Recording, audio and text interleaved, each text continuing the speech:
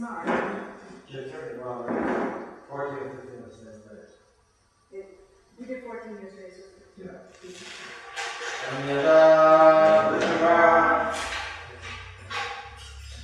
This is Sanskrit prose. It's not poetry.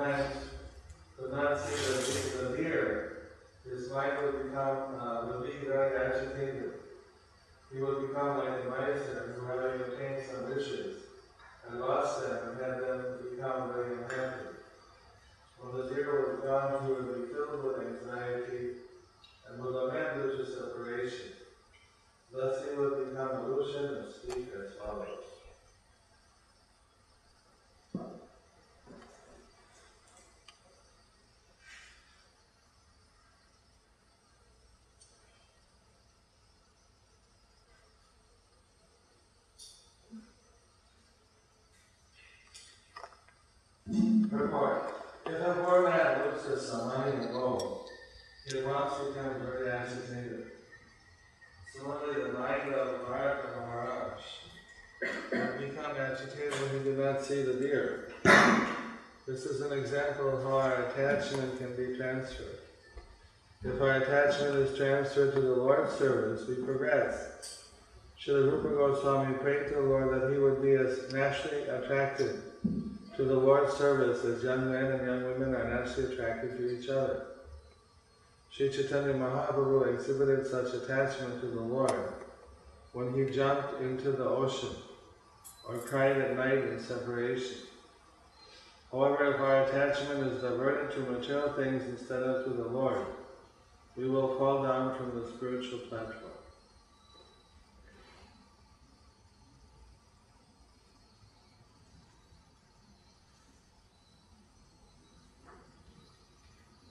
Bhata savai kripana ena balako mitra harini sutoho vamanayasya satha kirata mate akita sukritasya pita visrambha atma pratyayena tat aviganayan sujana iva gamishyati. Translation: Bharat Maharaj would think, alas, the deer is now helpless. I am now very unfortunate. My mind is like a cunning hunter, for it is always filled with a cheating propensity and cruelty. The deer has put its faith in me, just as a good man who has a natural interest in good behavior forgets the misbehavior of a cunning friend and puts his faith in him. Although I have proved faithless, will this deer return and place its faith in me? Report: Bharat Maharaj was very noble and exalted, and therefore when the deer was absent from him, he thought himself unworthy to give it protection. Due to his attachment for the animal, he thought that the animal was as noble and exalted as he himself was. According to the logic of Atmavan, Manyate Jagat, everyone thinks of others according to his own position. Therefore, Maharaj Bharata felt that the deer had left him due to his negligence, and that due to the animal's noble heart, it would again return.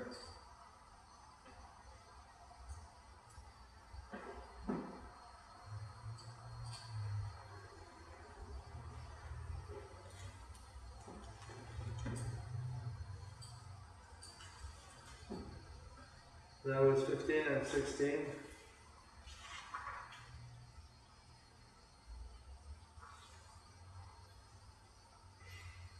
So,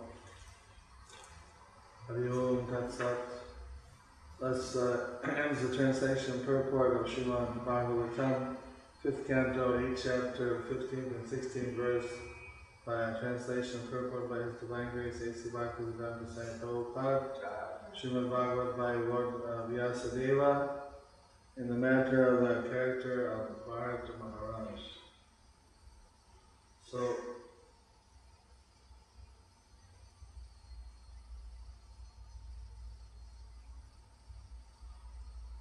describing the symptom before in the previous verse, it said that when Bharata Maharaj would do his pujas and rituals and meditation, sometimes he would interrupt just to see, is the deer all right?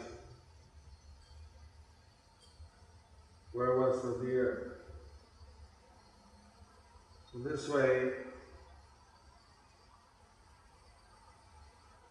he would be thinking a lot about the deer, spontaneously, giving his blessings to the deer sometimes. So what was happening was gradually the attachment which was supposed to be transferred to Krishna was being transferred to the deer. He had so many attachments as the emperor. He was the emperor of the entire world. He had his queen, he had his children, he had his kingdom, he had so many things. He left that all for meditating on Krishna and becoming fully Krishna conscious. And then without his awareness, he's becoming attached to this deer. It shows us how Maya is so strong, how we can get detached or attached in different ways.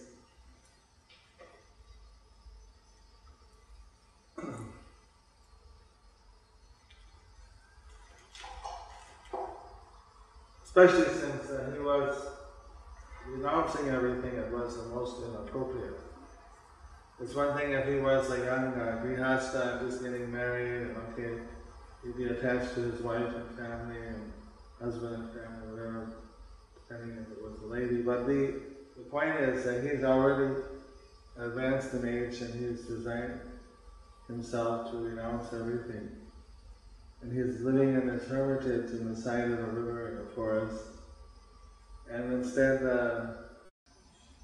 he gets attached to the deer. So his attachment is coming very spontaneously. What's the deer doing? Where's the deer? Sometimes the deer wouldn't come, and then he's lamenting, oh, what happened to the deer? Maybe it's because of my bad behavior, you put faith in me and I didn't properly take care. He was getting a bit over, it's like really over the hill, over the top, over what was needed. Babies are very enchanting, and even baby animals. You see baby cats are so cute, baby foals. Somehow the deer having accepted him like a parent, because the deer's mother had died. So then this natural kind of bonding had developed,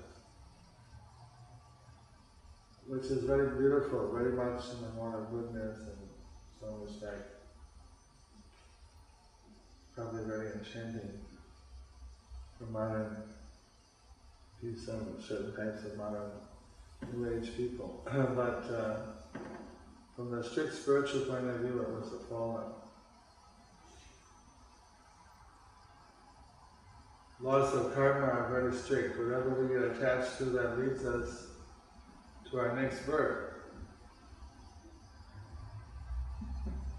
So because he got attached to the deer, his next birth he became a deer. That's what eventually what happened. So how all that happened, that's explained here. You can see it was a really deep kind of attachment was developed. It was an emotional involvement with his deer. It wasn't just a casual, okay, let's take care of the deer, it's helpless. That's how it started, within it developed, how it's developing, how we got so much involved with this deer. So that at the time of death, instead of thinking about Krishna, he thought about the deer. What are we going to think about at the time of death?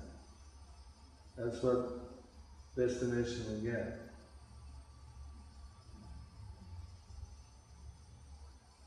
It's like, I know Bhakti Maharaj, he's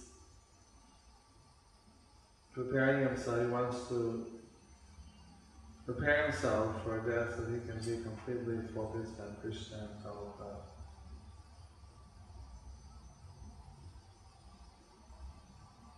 So he's changed the gears and everything.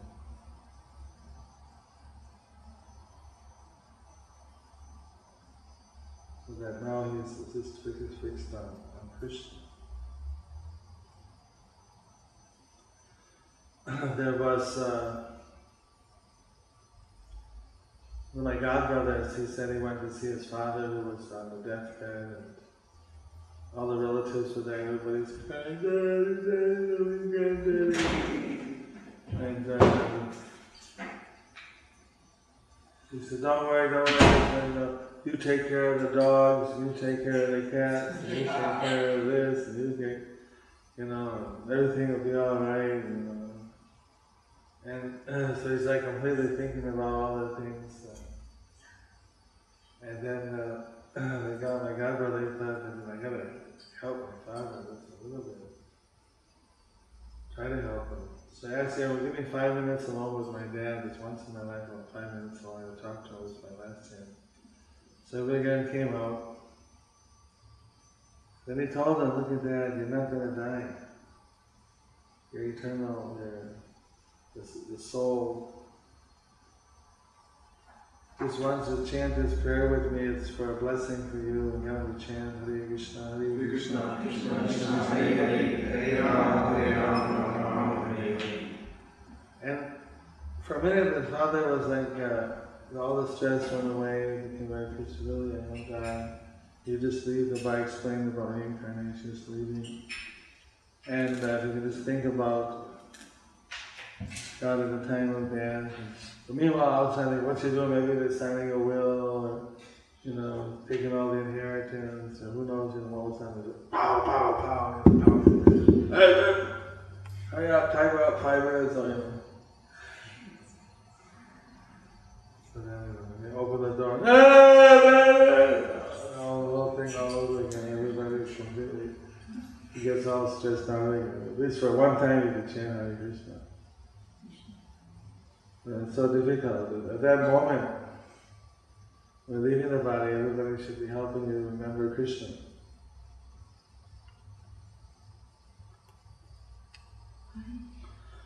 So the guy's remembering his cats and dogs, so that's very dangerous. People don't understand that the laws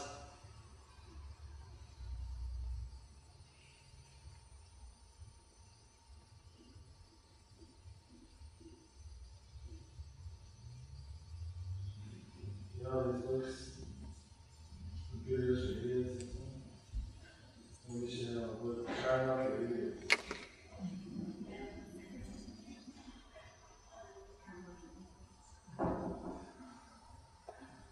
Easily figure out what is the law of karma.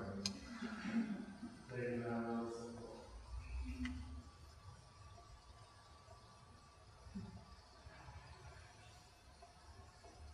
Here we see how when I help people and law of karma, it's a very harsh lesson really mercy. Someone might say, why did Maharaj was such a great devotee? Why did he have favor like that? Well, he got the law of karma, but then Krishna to help him gave him remembrance. Even if it was a deer, he remembered his previous life as a human being. So the next time he took birth as a human again, he could remember the 3 births. He was ready to accept.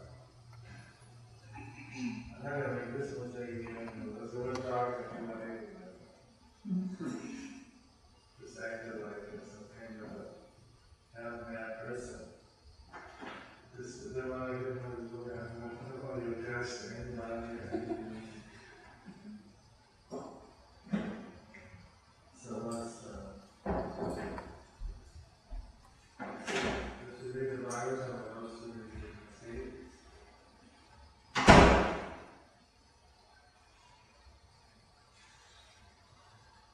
Prabhupada is very interesting in the purport. He takes it the same way. This is somehow Bhagavan gradually and spontaneously became attached to the deer. It's not such a common thing, but sometimes people get very attached to their pets. You walk into Walmart to buy something. There was an announcement board. Make a friend of the greyhound. There was a big sign, it's just a whole guy with a greyhound. They had it by his head.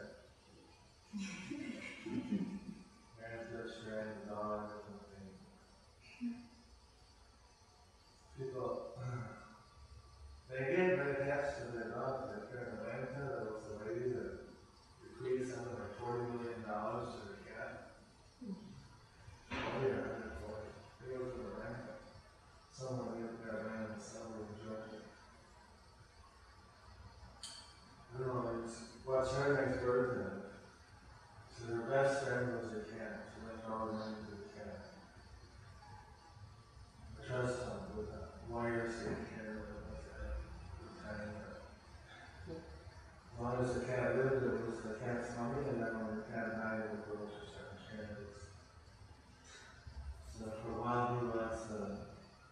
he or she was the richest fat cat in the world. At least we had that camera. The richest cat, what can you do with it?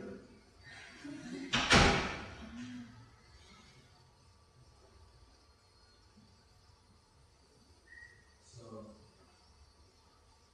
people get attached to that. What Rupa Goswami was praying for, we want to be attached spontaneously to Krishna. Why can't we just have a natural attachment to Krishna? Or our mind goes to Krishna. And Prabhupada cites the verse for young boys and girls that are attracted to each other. It's a spontaneous thing. Boy sees girl, girl sees boy, love at first sight. This kind of thing. But it's very natural, people have that attraction. So, why can't we have that natural attraction to Krishna without forcing attraction? Sometimes it's very mechanical. So, sometimes it'll be natural. And this is the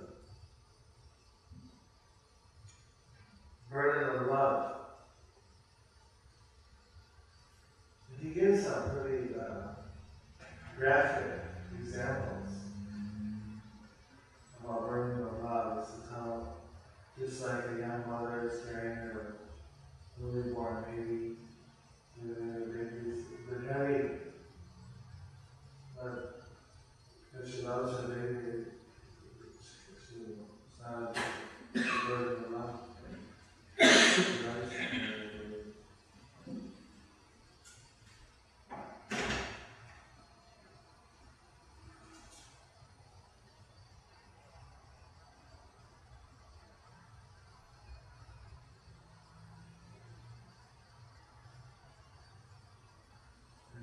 Some other examples of very graphic examples.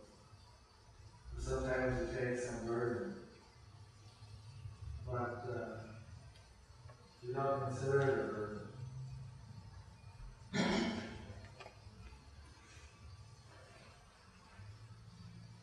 So we do our devotional service and devotion to Krishna, and you won't feel it as a burden. Eventually we'll have a case and we'll like to do all the services, we'll be something we like to do, something we have spiritual bliss from.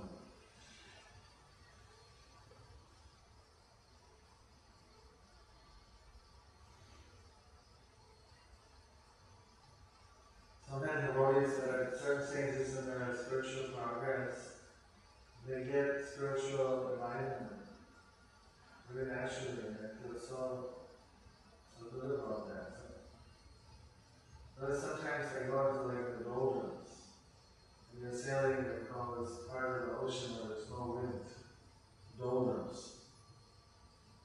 You just, no wind, you're just there in the middle of the ocean and the waves. But there's no wind to move to fill the sail, so they're stuck. And there's some part of the ocean that's specifically called the doldrums, because if you happen to get into that area of the ocean, then it's very little wind, it takes a long time to get out. Sometimes devotees, they feel like I'm in the doldrums, if I'm going there, or in the caves. And that's very dangerous. Because then my ego is going to keep offering us things to get attached to. He wasn't blind, he had no attention. He wasn't really the doldrums or anything. He was actually in ecstatic love of Krishna. He was meditating to Krishna, and he'd be crying tears before him with eyes, he'd be ecstatic. So that someone got attached to his deer, and he got distracted from his original. Instead of crying to Krishna, I was crying for the deer. Where's my deer? I want to speak to somebody, you need to get distracted. So it shows how careful we have to be in our Krishna consciousness. It's not that I've been devotee for so many years, I can do anything, no problem. You have to be very, very careful. All the time. And especially if we say that we're not getting that enthusiasm, we're not getting a taste, then it means that we're in some kind of spiritual trouble. Maybe we've been committing Vaishnava paras, we're too critical of others, and therefore we lost the taste for chanting and serving. If you don't chant regularly, you lose the taste for service. Some people like to do service and they don't chant much. That goes for a while, but then without chanting, they can lose that taste. So if we do really nice chanting, when we do our service, we should have our taste. If we're chanting, committing offenses, then even the chanting will not give us the full effect. Whenever we chant Manchitadra, Manchitadra, Manchitadra, Manchitadra, we don't consider offenses and we know the obstacle or offenses.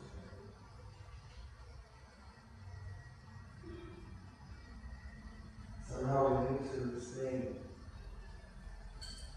a enlightened state.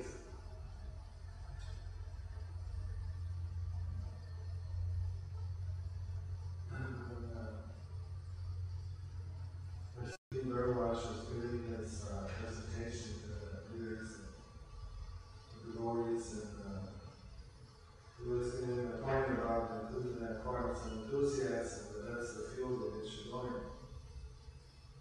Rupa Goswami also said that the first favorable thing devotional service is somehow is enthusiasm. Sometimes devotees, they lose their enthusiasm. If we don't have enthusiasm for devotional service, then it anxious, we can develop enthusiasm for other things. Which puts us that much more vulnerable.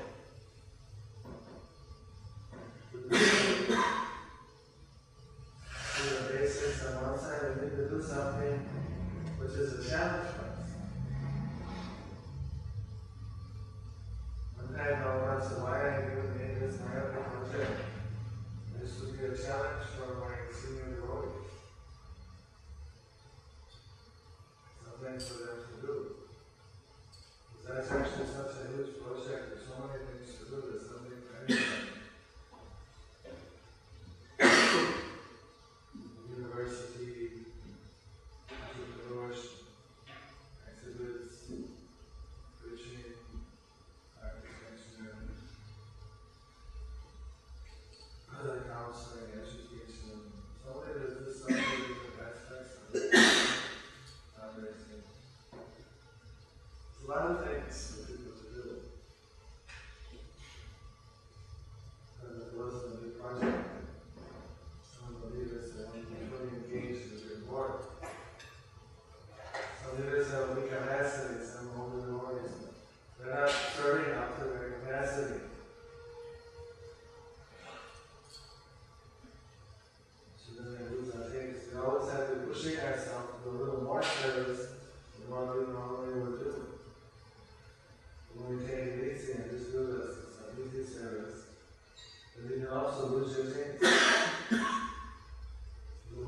jhana, the term chant every jhana, hear the jhana words, concentrate. These are also factors. Oh,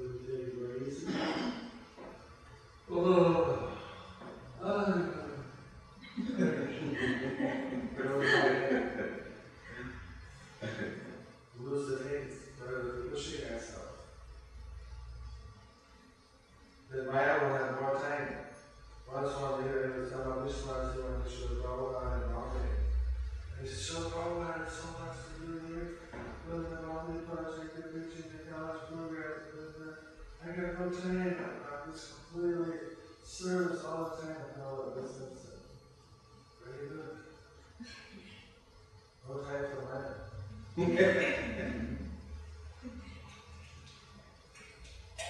You are not so sympathetic. Prabhupada needed to push the leaders, push the devotees all the time. Now when the person gets very senior, they get a little more independence, and then they're not pushing themselves. Lose their taste. You hear that some devotees are older, some devotees are younger. One of the things about being a Vyasa is outside is Vyasas are independent. The brahmachari living in the temple, and so many people to manage their lives for them and tell them what to do and what service they have to do. Someone who lives in the ashram tends to be a much more controlled environment. When you're outside, then it's your own responsibility to engage yourself. Even like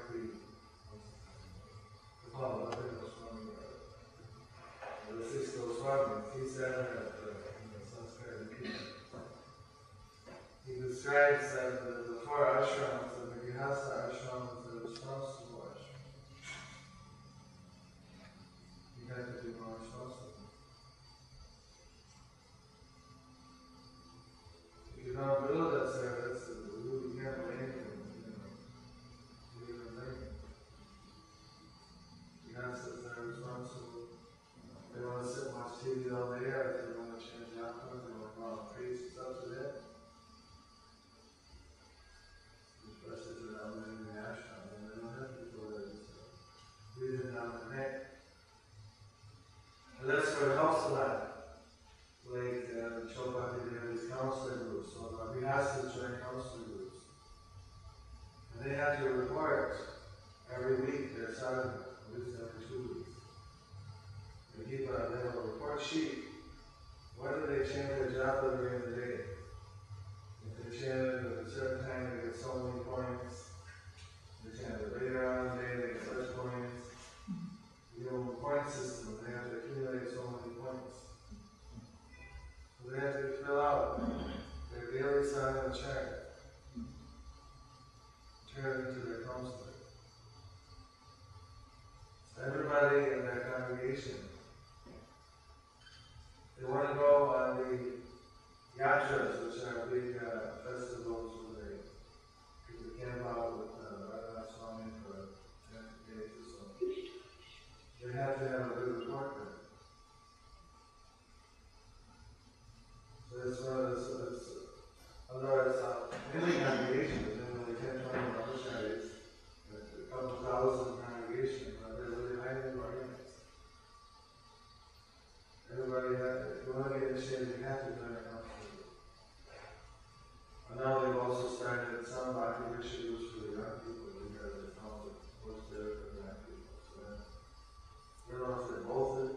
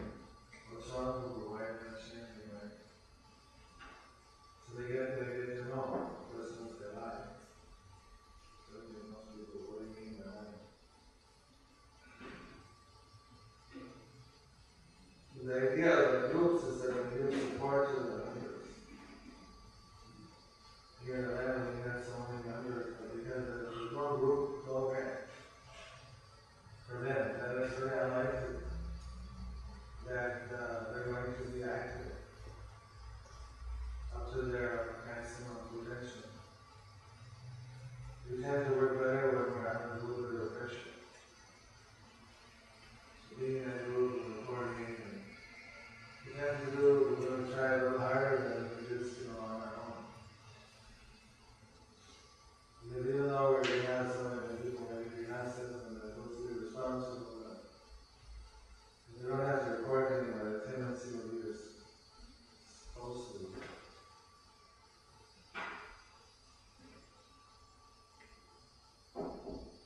For the brahmacharis in the ashram, they also have a council group, there's a brahmachari council. And they meet every day. And they chant, they read the shastras, study the shastras for hour and a half a day. This system is that the total temple is maintained by the congregation. All finances, management, shopping, everything. Deity worship. Only the deity worship, cleanliness, and a certain preaching is done by the brahmacharis and the ashrams. So the brahmacharis, they have to be sadhus, they have to do more studying, be very learned in the scriptures. It's like a monastic life for them. Really interesting, or unique in this concept, I don't know if that's all this concept.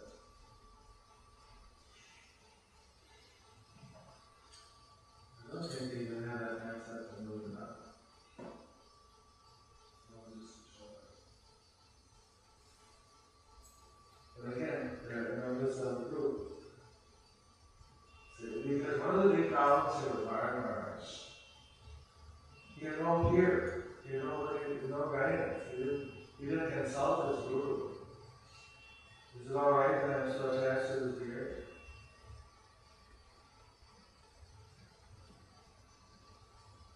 There was nobody else jumping in. Hey, what's the thing going on with the deer here?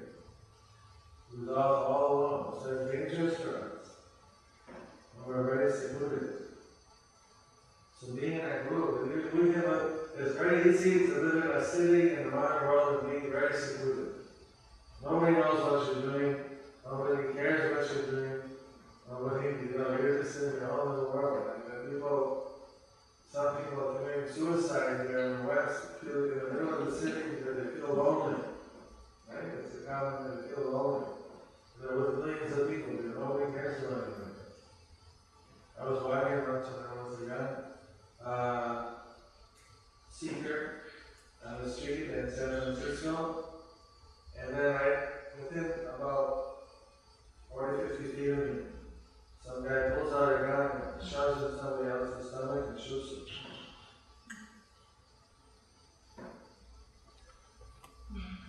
I like 50 feet. I look at some people, and I just walk by, look, guys lying in the ground. Nobody goes to help him. He was looking, maybe he didn't help him, maybe he didn't. I don't even know what they were doing. I was at a distance. I said, some people walk by him. I just walked around walking away or something. I also didn't help him. I didn't know what to do. I was seeing all these people, nobody helped him, nobody did anything. At least in India, if somebody gets shot, people go to help him. Even in Iraq, when people would bomb, we go to see what happened, and we have another bomb to go in. The secondary.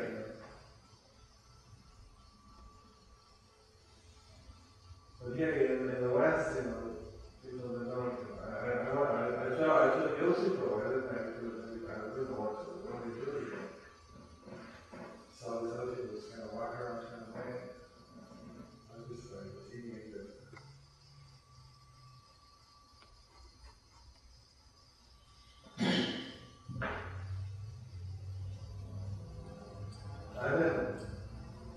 Now I'm just like visiting farmers you was thinking about. I've been for years been trying to get groups together here. Now I'm told that they're going to have 4 groups in Boston, and they're going to have 8 by December. That's their plan. And now they got 8 groups in Houston. They got 6 groups in San Jose. They got Rome, it's really taking off in North America.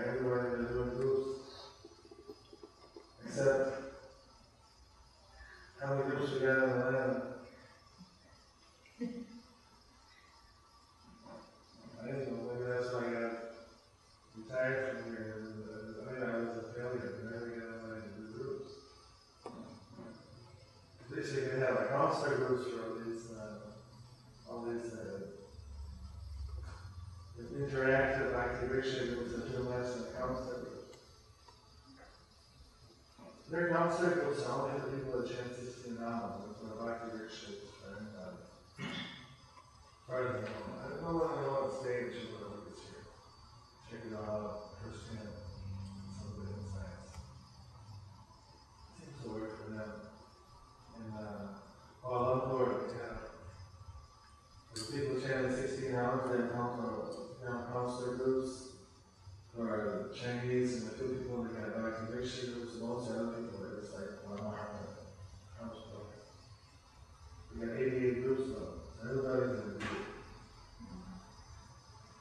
One temple, 88 groups.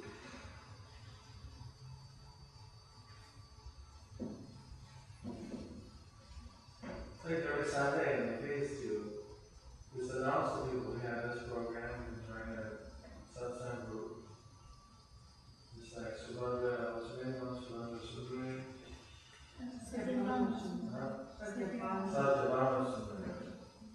Satyabhama Sundari, and she's in like far away from here, so people go to her house once a month. At least you have like if you have Bhāgavatam at least once a month. So over the city you have in Melbourne, Australia, they have a map. And now you can do it on the internet, a map with a little flashing. It's a normal backcountry map printed out with little symbols all over the greater metropolitan area where they had satsang meeting regularly. So everybody could see that I was near my house and they could phone out and say where they're going and they could do it phone number. Didn't like to publish the names, the addresses, so no people leave their ass. Someone was interested in phone out.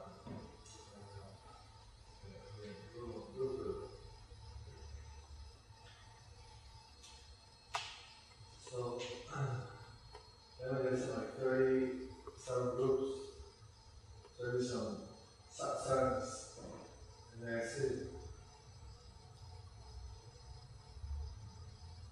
They have 2 programs.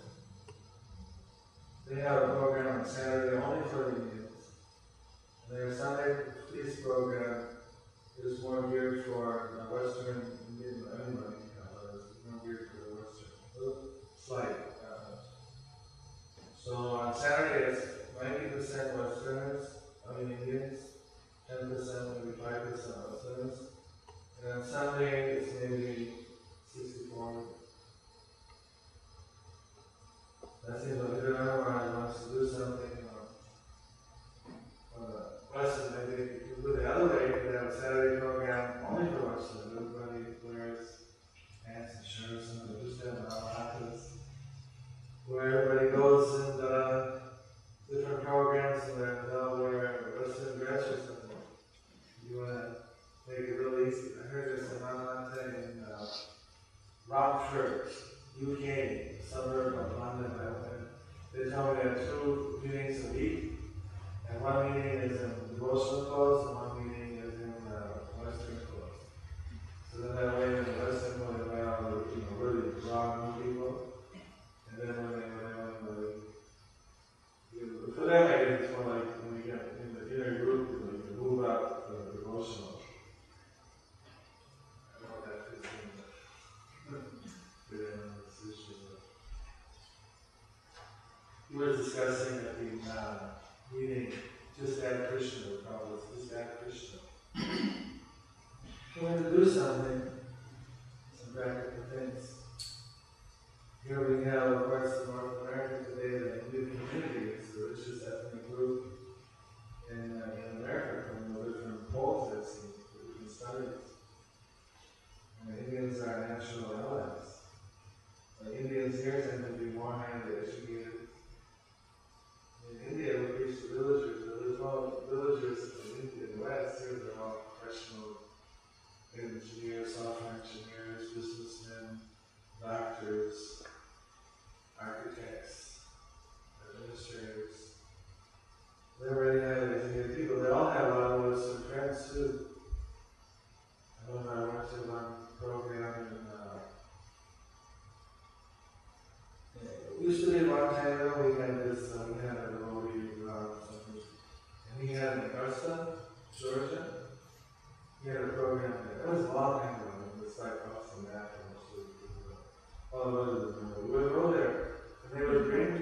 brought a major from the army. They had somebody from Panama. They had different people that brought, their Western friends to this Nalhaka. But half and half, like half Indians and maybe 40 to 50%. So we can encourage that we had groups. We had people preaching and having Nalhaka to encourage them to invite their Western friends. Reach out that way so that we can increase our coverage to the Western people.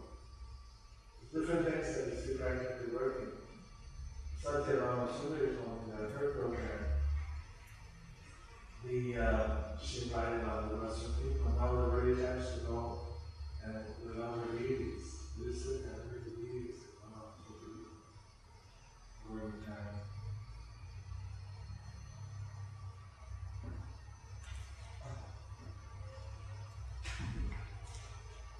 When we went shopping, we didn't have any breakfast or something, we didn't have a couch food. So we went to the Walmart to pick something up. You see the people that go to Walmart, this is mainstream America, right? Walmart. Most of the people are very simple kind of labor people. It's not like we used to go to Macy's or something, they were different people. We had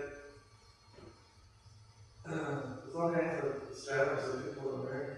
It's not everybody's very wealthy and educated. There's all kinds of people here. So who do you want to reach out to? But actually in America we have people that are interested in things that are very close to what we do. We have something to contribute to a discussion. In Malaysia, I told the devotees to join the Vegetarian Association of the country. And so now we have about 1 plant, 1 hour. So we tend to do things and then stop doing them. So they joined the National Vegetarian Council, and over a period of time, because they were very active, they got 5 of the 12 seats on the National Council. And the chairman was a Chinese gentleman, and he was kind of like almost like a guru or some kind of spiritual leader. And he had 60,000 followers, and they're all vegetarian. And he said, if you want to do programs again in my, I don't know, ashram or something like an ashram, some kind of prayer halls or something, meditation halls. So it was a big opportunity. I don't know if they were tapping for that. So we have vegetarians, joining vegetarian clubs. There's things like ecology, looking active with ecology. It's actually our philosophy that we're supposed to be in harmony with nature. And we must be people that look more and more goodness. And there's even like this UFO groups. And someone becomes an expert, reads Buddhist books and UFOs and the Vedas and drones. You probably make the devotees have this kind of like go out and that's what the Christians they do. They send, I was reading some of their books, they send people to join, bridge clubs, chess clubs, tennis clubs. They don't, at least we got things which are somewhat related, they just do something cold, make friends with people, and then preach to them. You can just like Bart got attached to his deer, people get attached to people. You make friends, and when somebody's your friend, and you can. There was a discussion in Bhāgavatam that mostly people today, in the 2000s, they're looking to religion or to spiritual practices, not so much interested in a big institution anymore, they're interested in relationships. Previously they would join something and develop like a relationship later, but now they want a relationship first, and then if it clicks with them in the relationship side, and then go for the philosophy. So what happens is I heard there was, I didn't see this, but someone told me that they did a poll of all the religions in North America that studied, and which had the best philosophy, the best answers to all the questions, and Hare Krishna was one of the top. And they did a study which religions, are known for being, really healing, friendly, and nice, and nice and people here are very nice and welcome all your visitors and things. Like Hare Krishna would way down the bottom. So these other groups are making people, I can say, have the best philosophy, I can say have the answers to questions. This and that, they're trained up like a airline or some other profession, smile at the people, they come, answer the phone, people call, just do all the material stuff really nice. Give people, the seat, well, this is part of our culture. Atiti Vinaya, we're supposed to anyway treat our guests as if they were incarnations of Godhead. Because there's some history in the Purana that sometime Krishna came to somebody else's house in disguise as just an ordinary boat, and just to see how they would treat. And then later when he was treated this person very nice hospitality, then he transformed his form and showing the actual mind as being the test of the Lord. You never know who's coming in the door, saying it's his phone is there and all of the night. Well, that's the part of Titi Narayana, something like that is referring to. And now that's what the Indian government, they're promoting, and for their tourism, the Titi Narayana, that okay, this is our culture because India is famous for not treating their tourists nice. People rip them off, steal their bags, it's like really, so people don't go to India because if you go to China, they treat you real nice, you go on the big pack, So now they're trying to train everybody, they've been doing this in Malaysia now. They got the government puts billboards all over the country. Tourism, treat their guests nice, show them the variety of Malaysian culture. They have the Malaysian tourism boards in the local language, so it's not for the tourists. Sometimes in other languages, but try to get the local people psyched up to treat the tourists nice because they're bringing the money. So now India's on a big campaign. It was even on the BBC and everything. It was on some newspapers. The new minister of tourism, some lady, I forget her name, she was able to bring up the tourism from 2 million to 3.5 million. It was almost like doubling it in 1 year. They invited all the big tourist agents, and then when they come and have a Pacific Circle meeting in Delhi. They said, okay, the main thing, we were all Sheraton Hotel, and we like your thing, but we like all what you're showing us. The main problem is your infrastructure things, this and that things. We need to see things from, have somebody come in and do it like as if you were a guest. And then what's your impression? Every time you come in, okay, you see these, for us, these are worship meetings. The normal people come in and they just, a new person, they don't know, someone has to guide them through it, explain it. This is what they do now in the Vrindavans when they take people to the temple. It's like part of their Palace of Gold tours, they take the temple tour. They take them to Jagannath, Bhāgavatam, and Śrīmad, and they're very friendly, they call them Śrīmad, Prabhupada. So a lot of people saying how people see Prabhupada on his vyasa and they have a little bit, because Americans are not just worshiping human beings so much. Okay, the deity part, some people are this. But when they got to see Prabhupada, they were like a little bit put off. And so what they did is they put now 2 displays of Prabhupada's books. They're very often in Prabhupada, but it's normal and it's pretty popular. So they put 2 displays of Prabhupada's books so they could relate that Prabhupada is giving all this knowledge. And as the people seem to make it much better, okay, it's the source of his books. I like to think that I'm going to show that actively thinking. What is the experience of the people when they visit the temple? So the idea is the temple should be as a holy place, especially for all the congregation, for all the. This is a tirtha, it's a holy place. So people come they should have that Tirtha experience. I've been around the Tirthas all over India, but the most wonderful experiences I had is where the priests, are very, lead you to the pujas. Like when you go on, this year we went to North and the Ganges puja, but all the priests, there's special priests there that we want to do another puja. You're going to do a donation at the end of the day, but, okay, so one place, they didn't ask for any donation. They just said that Varanasi wanted you to do another puja yard, so you please come. And they had to sit down by the side of the Ganges. Me and with Bhakti Siddhartha Maharaj. And so then I said, take water in your hand and do the Sankalpa Om, Brahma, Vidya, Radhe, Ayosvata, Mangalam, Tari.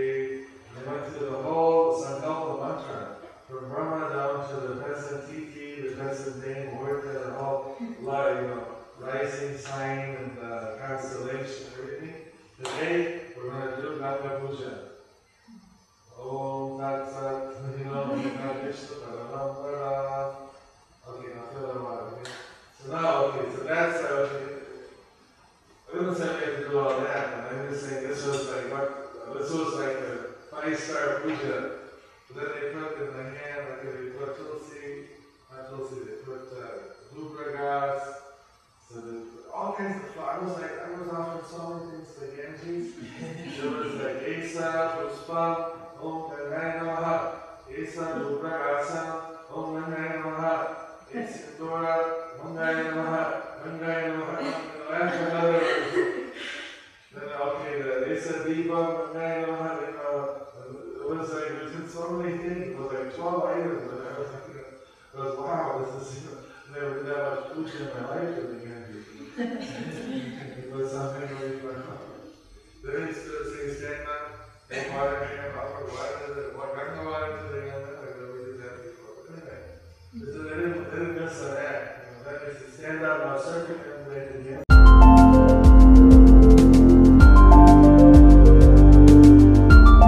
Thank you for watching our videos. Be sure to subscribe to our channel. We publish new videos every day, and don't forget to like and share our channel.